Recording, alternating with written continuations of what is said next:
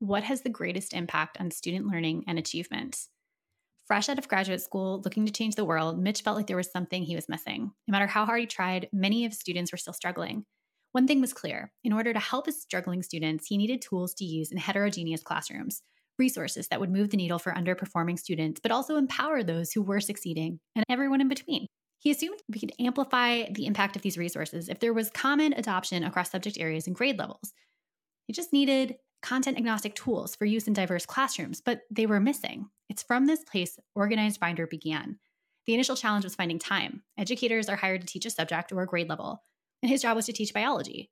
He found there was rarely enough time in the school day to do that job well. Where would he ever find the time to also teach his students the skills and habits they needed to achieve academically? Then one day, it hit him. He should embed practice using these skills directly into his classroom routine. If he could figure out how to do this, his students would gain daily practice employing these skills, and he would have time to do his job. Moreover, he would create a predictable and dependable learning environment for his students. Win, win, win. What coalesced in the following 2 years of design and constant redesign was the initial iteration of Organized Binder. It was amazing. His students began to succeed, and they began to see themselves as capable learners. They developed agency and confidence. 10 years later, Organized Binder is an evidence-based MTSS Tier 1 universal solution that creates a structured and dependable environment with clear expectations and routines.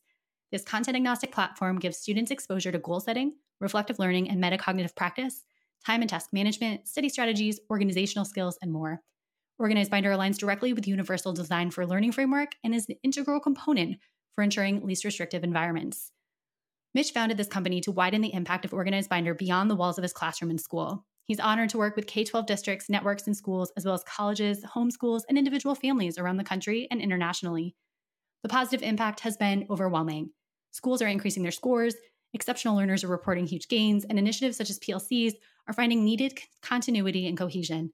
In addition to empowering students, Organized Binder helps educators implement best teaching practices.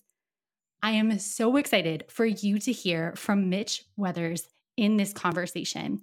For reference, this conversation was recorded September 20th, 2021. Now let's get to it.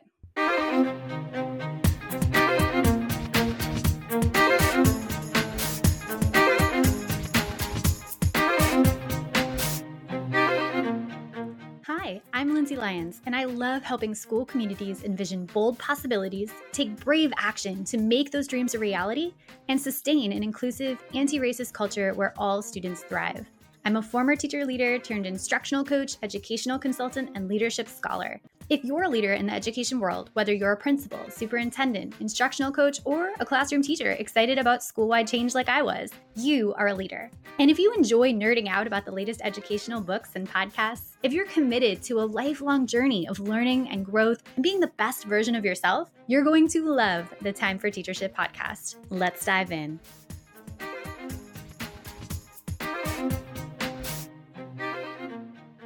Mitch Weathers, welcome to the Time for Teachership podcast.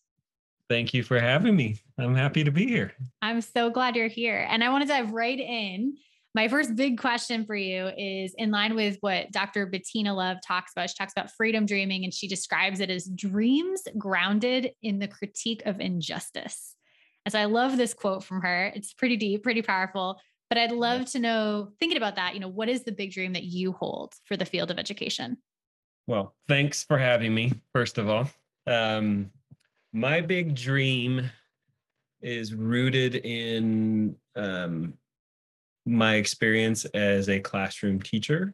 As a little intro, I'm a high school teacher. I still am a high school teacher. This is my 20th year in the classroom. And if I had to say one big dream, is that we would take the modeling of and teaching of skills, call them executive function or non-cognitive skills, or what some schools that we work with call it studentness, that we would take the modeling and teaching of those skills or that suite of skills as serious as we do the content or curriculum in our grade levels or our classes, recognizing that for any and all learners, that's the foundation or the bedrock for learning. And yet what has frustrated me for 2 decades now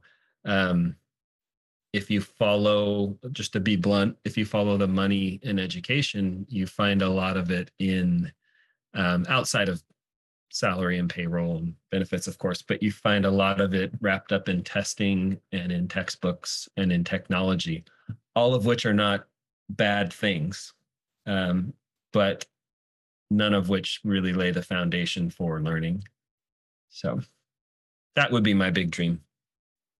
That's a great dream. I love that idea of like taking those skills seriously and thinking about the fact that if we did that, like what, dreaming up what all of those possibilities could be for school, as opposed to, test prep centers or whatever they are now, like you Right. described. So I think that's a big shift for people. So people listening may think, that is not how my school currently does things. We are very much a test prep institution. And so I'm wondering, in terms of, the mindset that is required to really prioritize those skills that you're describing, what are the things that you would suggest for a teacher or a leader who's listening and thinking like, okay, yeah, that's interesting. And now how do I wrap my head around doing that? Like what is that mindset that they would need to have moving forward?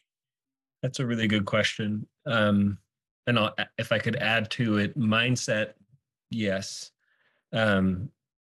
But the real challenge to this work is that we're hired to teach that content, and we're assessed, and so are our students, by these tests.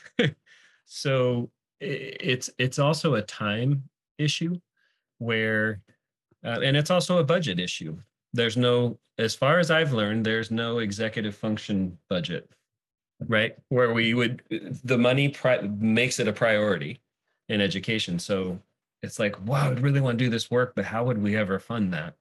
And for the classroom teacher or any teacher, it's a time thing. You name any teacher listening to this who has enough time in a school year to cover everything they want to cover. We don't. So there's other factors, just besides mindset, in terms of approaching this. So the key is this, and this is, well, here's what I would say is one of the keys.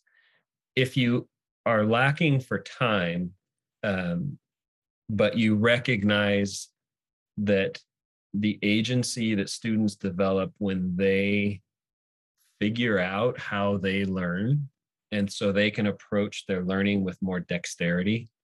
And too often, and certainly for my students, and I would bet anybody listening, for certain populations or certain students, it's as if they are passive objects in their education instead of active subjects. And the way I've described it often is like students are, they're present, but it's like their education is happening all around them or to them, and they don't quite understand how to jump in and participate.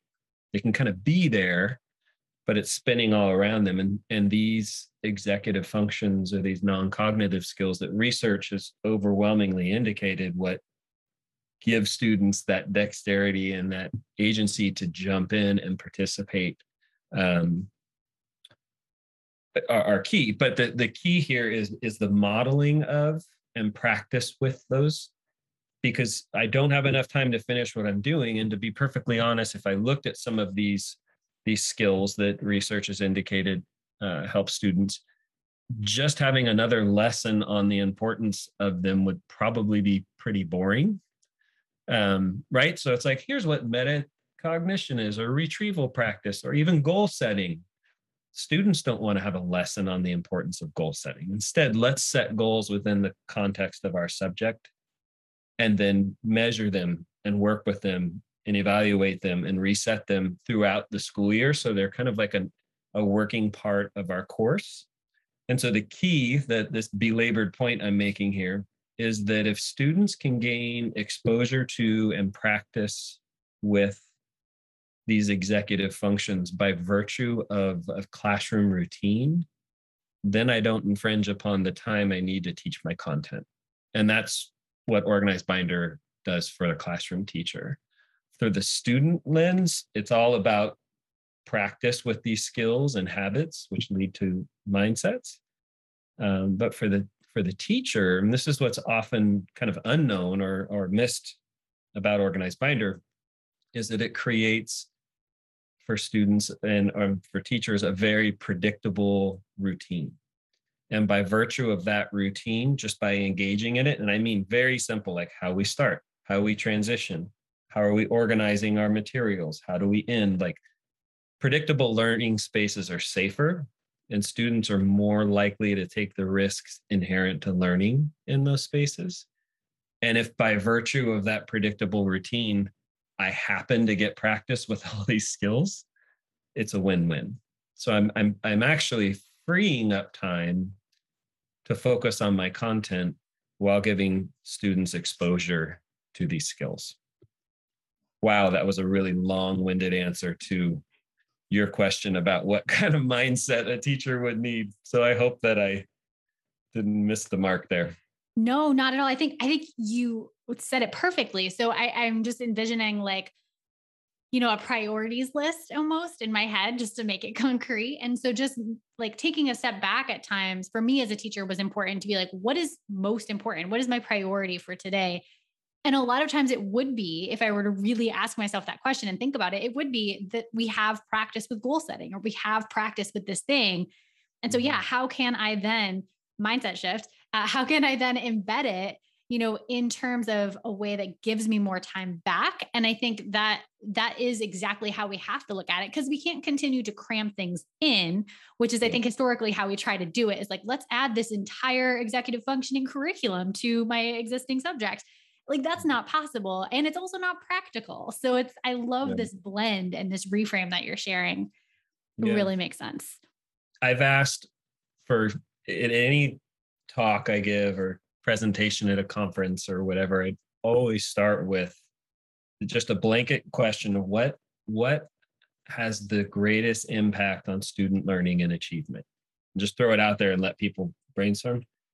I can tell you, I've never heard in a long time, a lot of years, and I've been all over the country asking this question, somebody say really good textbooks, which again are not a bad thing.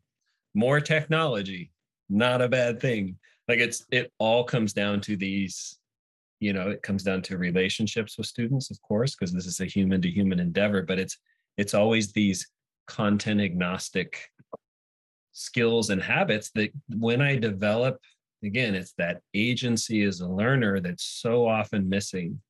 And I made the mistake as a new teacher. I'm a science teacher, and lucky me, right? We get to blow things up and go outside and drop watermelons off buildings, and that stuff's all fun and engaging, but it does not equate to learning all the time if these skills and habits are missing. And that's where the kind of history of my work as an educator, that's what really struck me when I first came into the classroom. And I came out of a nonprofit background, and so I had quite a few years of experience working with young people.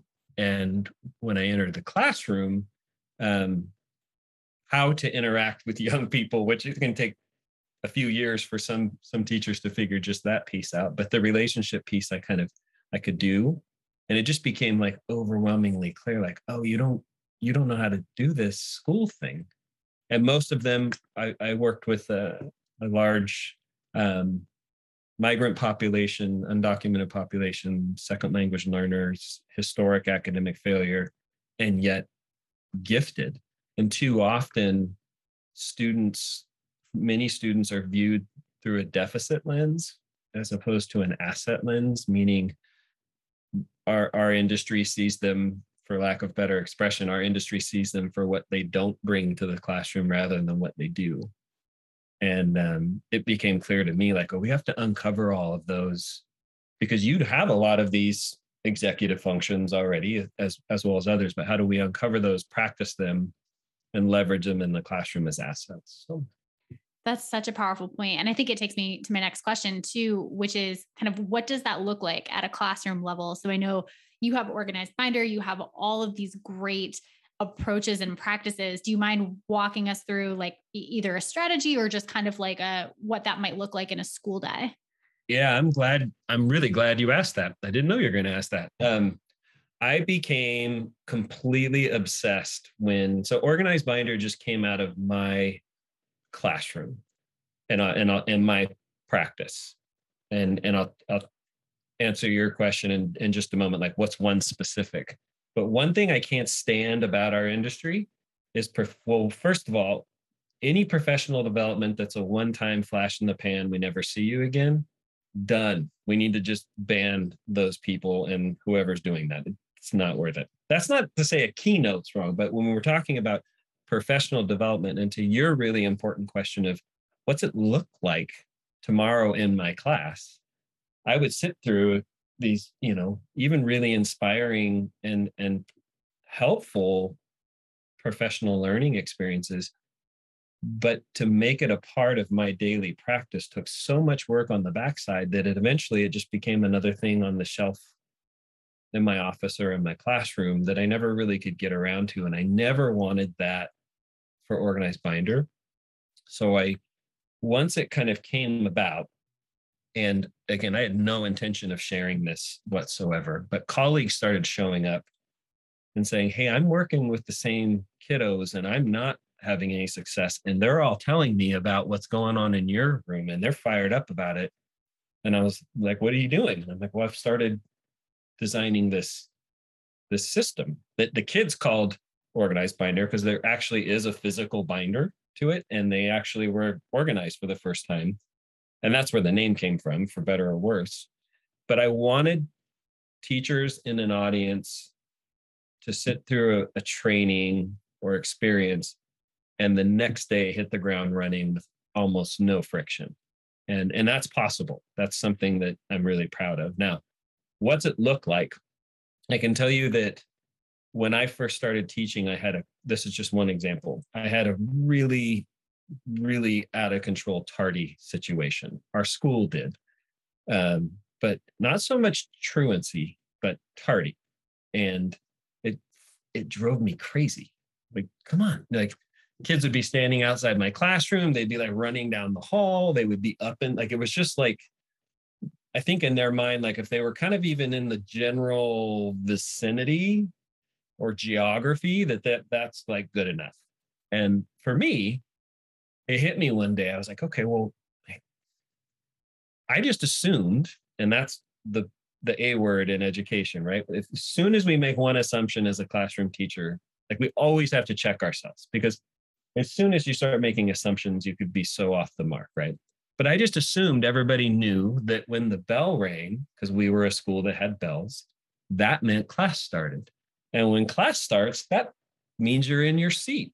I've assigned you a seat and you're at least facing forward so we can talk, And I just assumed that everybody had that understanding. And then it hit me one day like, oh, and I had big classes back then, really challenging students. Like it wouldn't be uncommon to have like 40 kids in my class. It'd be like, so there's my idea of what it means to be on time. And then there's 40 other versions of that. And we've never talked about it. I don't even know what you think, because you might think being outside the class, which is driving me crazy. And now we're having like a relational conflict and I'm having to be the authoritarian, all because we haven't communicated. It has nothing to do with like the expectation. It's just a lack of clarity. And so I certainly didn't ask anyone's opinion on what it meant to be on time. I just had to make my expectations hyper explicit. So one of my favorite books is called Other People's Children by Lisa Delpit. And if I had to summarize her thesis in that is that we need that which is implicit in the classroom, we need to make explicit. And I could no longer just assume that you knew what it meant to be on time because I hadn't made that hyper explicit. And so where Organized Binder really became like a spark of magic was I became obsessed with creating hyper predictable classroom routines that I could communicate without using words. So if this, again, I tend to get a little long-winded here, so cut me off whenever, but you asked, what does it look like? I would, once it came about, and I wish everyone had an organized binder in their hands, because they would see that it's this physical, tactile, yes, everybody out there, it's actual paper and a binder. And it exists digitally if you're curious, but I'm a proponent of this physical binder, but it's all color coded for visual cueing in the classroom. And if you work with second language learners or students with any learning differences or whatever it might be, and I would say anybody having these visual cues so that I'm reducing barriers or friction so that you can better engage with the class community, it's all good. So I would say this, I'd walk into class, whatever, when I'm going over what it means to be on time in my class, first week of school. And I'd do it this way. I'd say, okay, everybody, I'm Mr. Weathers, welcome, blah, blah, blah. Here's what it means to be on time in my class. And I would walk out of the classroom. Not very long, because that's against ed code, but I would just kind of like mess with them a little bit.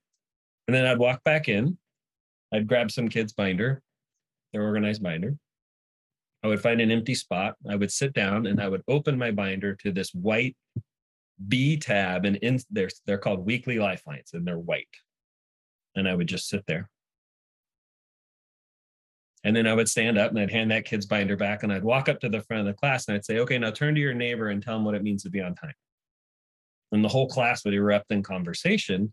And then, of course, we would, pair, like, tell me what you heard. And if by doing so, everybody knew, I'm like, hey, look, that's all you have to do. Just get here on time. It's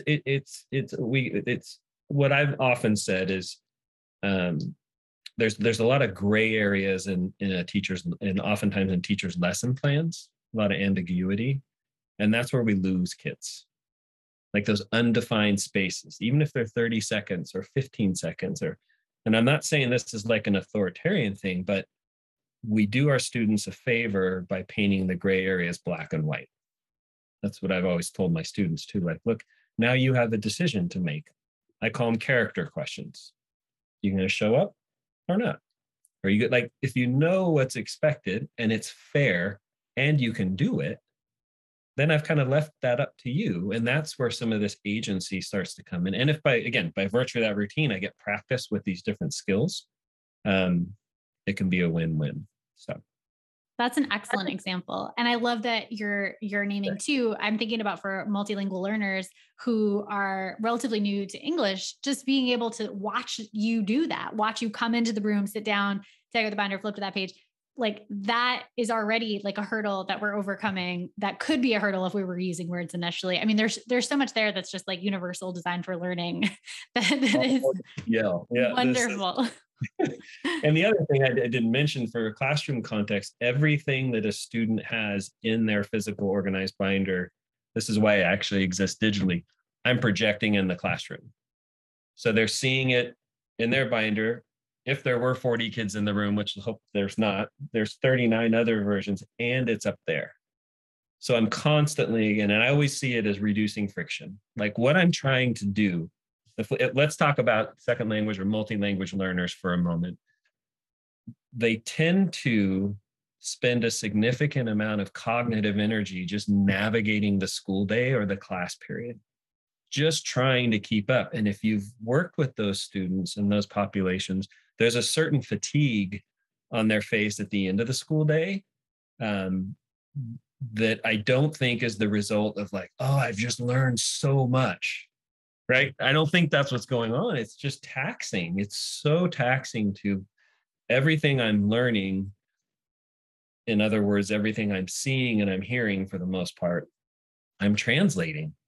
And I'm constantly just trying to keep up. And so if I can reduce friction, or in other words, if I can have such a hyper predictable learning routine that you just know what to do to engage with the learning community, then I'm liberating percentages of cognitive energy that once was spent on navigating. And what a win for the students, right? And they just feel better because it's safer. And I want students to walk to my learning space knowing exactly what to do to be successful. And here's the other thing. Um, when they do, it gives me an opportunity to acknowledge those successes. And I always call them victories, because for many of the students that I've worked with historically, they don't have all that many successes or victories in an academic setting. And these victories, Lindsay, that we're talking about are not tied to content mastery. And most of the time in the modern classroom, success or victories are largely tied to content mastery, such that if I'm struggling with the content, I may see myself as a learner as less a part of this learning community because I'm not as quote unquote smart or as gifted as some of these others. I could be wrong about that interpretation, but as soon as I start telling myself that, students tend to lean back rather than lean in. And I've seen this work over and over when students experience celebrated victories. So I have to acknowledge it too. It's not just them figuring it out on their own. And so with the students I was first working with, when Organized Binder started to coalesce, like I could walk around and be like, way to go, you have your binder open to the B page, the weekly lifeline, or what, like all these little things that had nothing to do with the lesson. You and I, this whole time, have yet to talk about any subject matter, any lesson, any context. And that's the whole point, right? This is a content agnostic tool. But when students experience those celebrated victories, at a minimum, they just like being there because they're tired of failing. Who likes to fail all the time when they show up to something? But they can begin, there's a paradigm shift that can happen. I've seen it happen. Well, they'll start to lean in because we know when you're struggling, that's the time to lean in and try even harder. But sometimes we have to foster that. And this is one way to do it. Absolutely. Okay, I love that. And I also know you said this at the start too, but it helps teachers as well, right? If I am thinking about planning a unit's worth of lessons, let's say I have a 2-month unit. Okay, now I'm facing down, however many units that would or lessons that would be, like 40 lessons. And I want to get creative and I want to engage students. And now I'm on Teachers Pay Teachers, paying money out of my own pocket to try to do all these creative activities. When really, if we did 5 routines and repeated them throughout the entire 2 months, our students would have more cognitive ability to engage with the content that's changing every day. They would have more success. We would be able to better focus on what it is I need to teach every day. We'd have more energy for student relationships because we're not lesson planning into 3 a.m. I mean, there's so much that is here that benefits both the students, I think, and the teachers, that is so important, especially when we mentioned time at the start. Like, not only do teachers feel like don't have enough time for the content and fitting it all in, but just to be able to do all the tasks that teachers need to do in their planning time without taking work home is like, time is such a factor. This feels like a win-win for students and teachers. No doubt.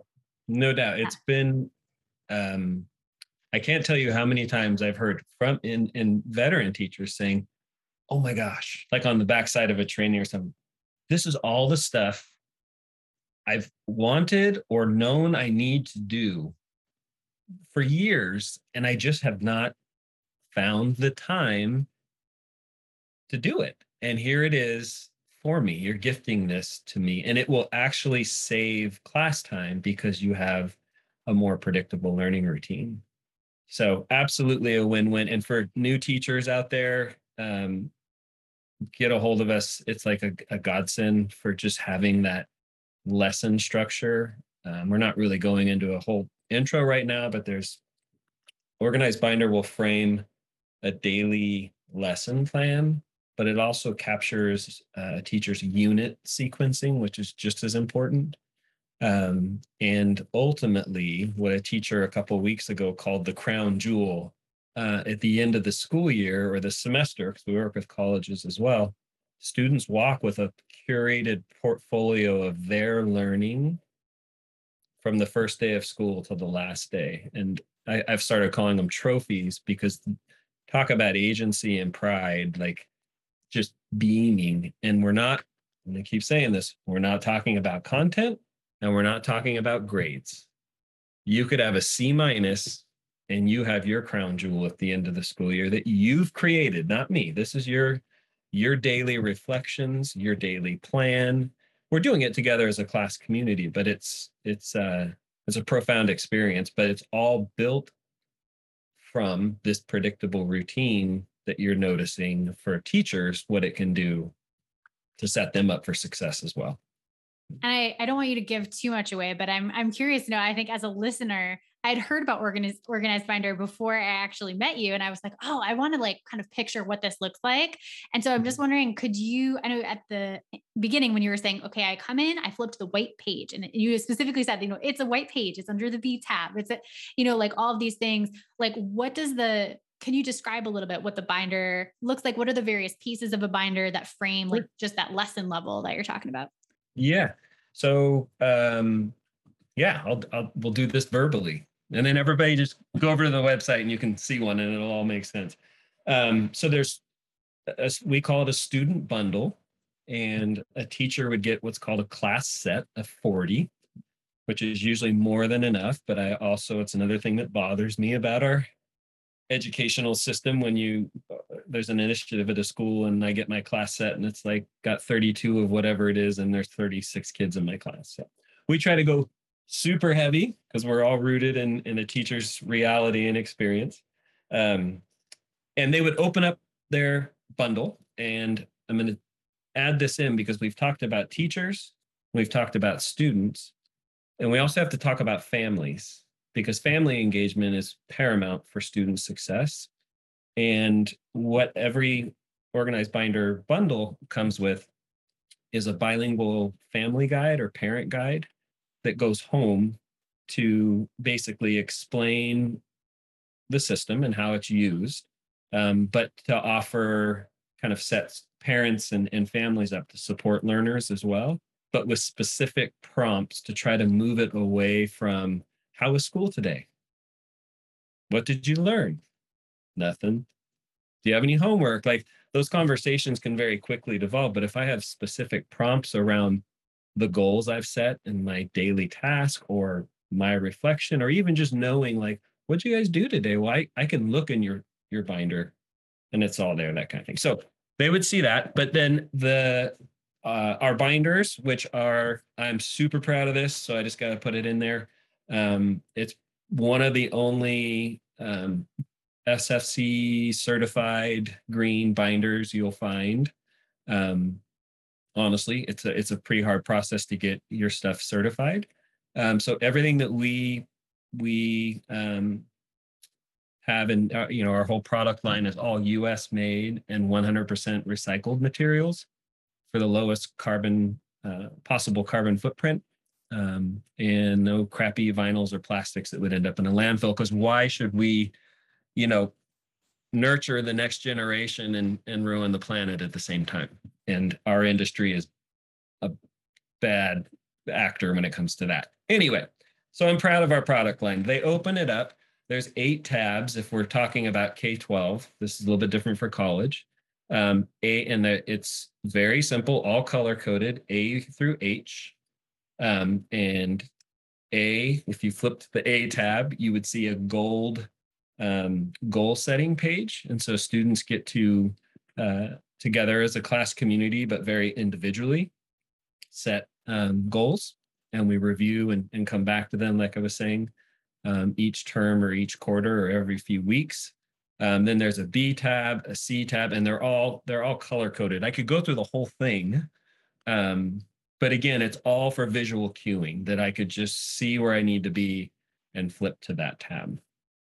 Does that answer your question? That is perfect. Yeah. And I think that's a great point. Like people can actually open this and look at it online, right? You have like these templates and I think the images are color coded as well, right? They show like this paper is going to be in this color. Yeah. You can see it all. And if you want, the best way to get that intro, so for all you listeners out there, we can share with you or gift you a digital copy of our bilingual parent guide, and give you access to some tutorials, not as so much a training, because I know you don't maybe even know what this whole thing is, but if you did want to check it out and like see it opened up and the working components, Lindsay, I think we should do those tutorials. That would be helpful. That sounds perfect. So those will be the freebies for this episode, and I'll link those in the show notes and on the blog post. So that would be great.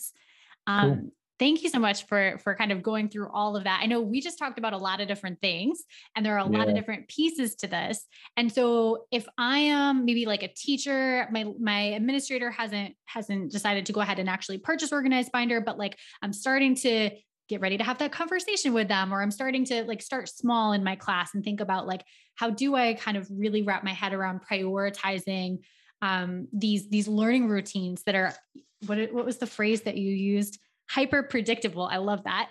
And you know, what would that one thing be that would get me started on that? If I could just take one step after this episode, what would you say that should be? Yeah, good question. Good questions. In terms of the Organized Binder thing, I would and always do encourage that. So in other words, a pilot, something small that one teacher or a handful of teachers or maybe one class or something along those lines, so that it's kind of running an experiment to see like, hey, is this worthwhile? Is it going to do everything that this guy's saying, kind of thing? But really to make it your own and the school's own and kind of kick the tires. So that's the way I would go about it, rather than like a school-wide rollout in the first year. I don't advocate for that.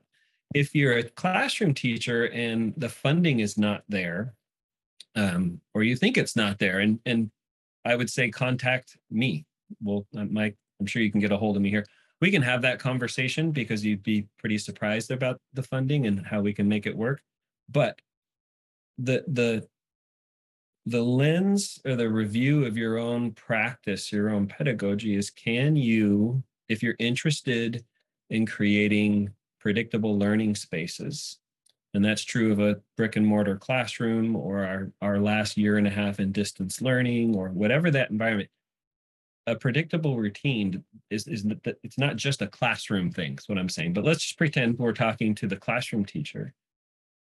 Start to review and reflect upon your expectations or your policies or procedures or whatever you call them, and ask yourself if you can communicate them non-verbally. Like, do students know when it's possible, know your expectations without, of course you have to communicate them once or twice, but where we typically see them? If I could ask you a question, let me ask you, Lindsay, let's reverse roles. Where, if you were to walk into a classroom, where most often do you see a list of expectations? I would say like a poster on the wall. Poster on the wall. And there is research around this, that if we're not constantly kind of curating that which is on our walls in a classroom, and I forget the time frame, but it's surprisingly short, that it literally becomes invisible. Like students are not seeing it anymore. And we all do this. It's a good idea, but there's this poster up there, and sometimes it's like 5 years old because you have really good expectations. I'm telling you, if you're struggling with them engaging with those, it could be your communication modality.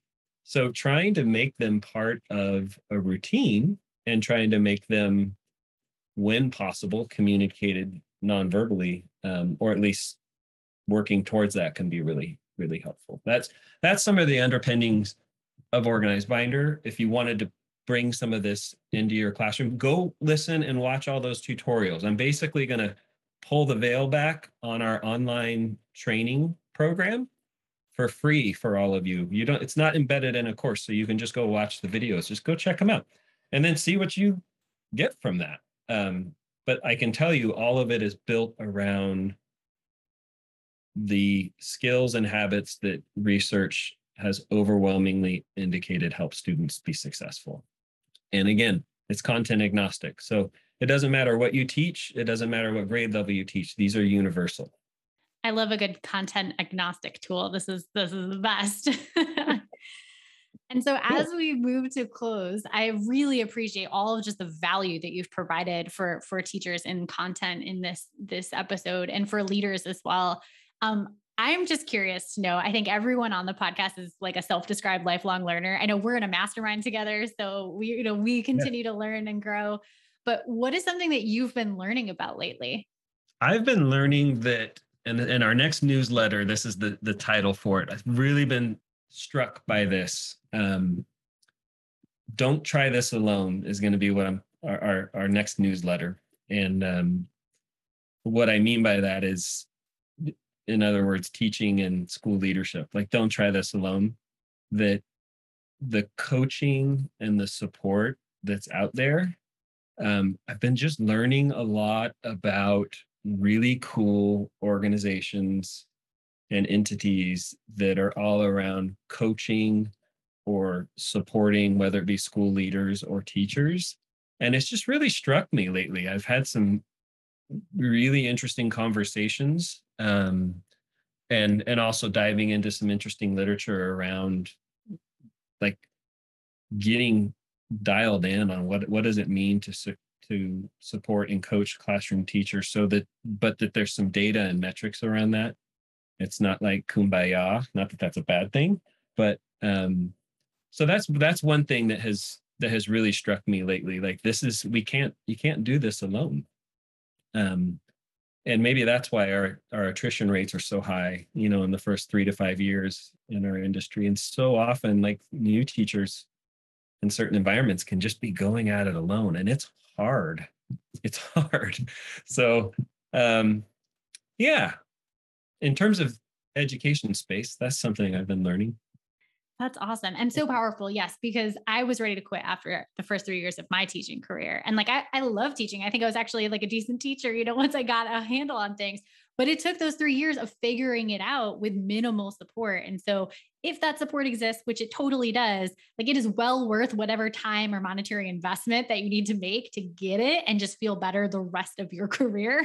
So, Yeah, yes. and you'd be hard pressed in other careers to that's part of it, right?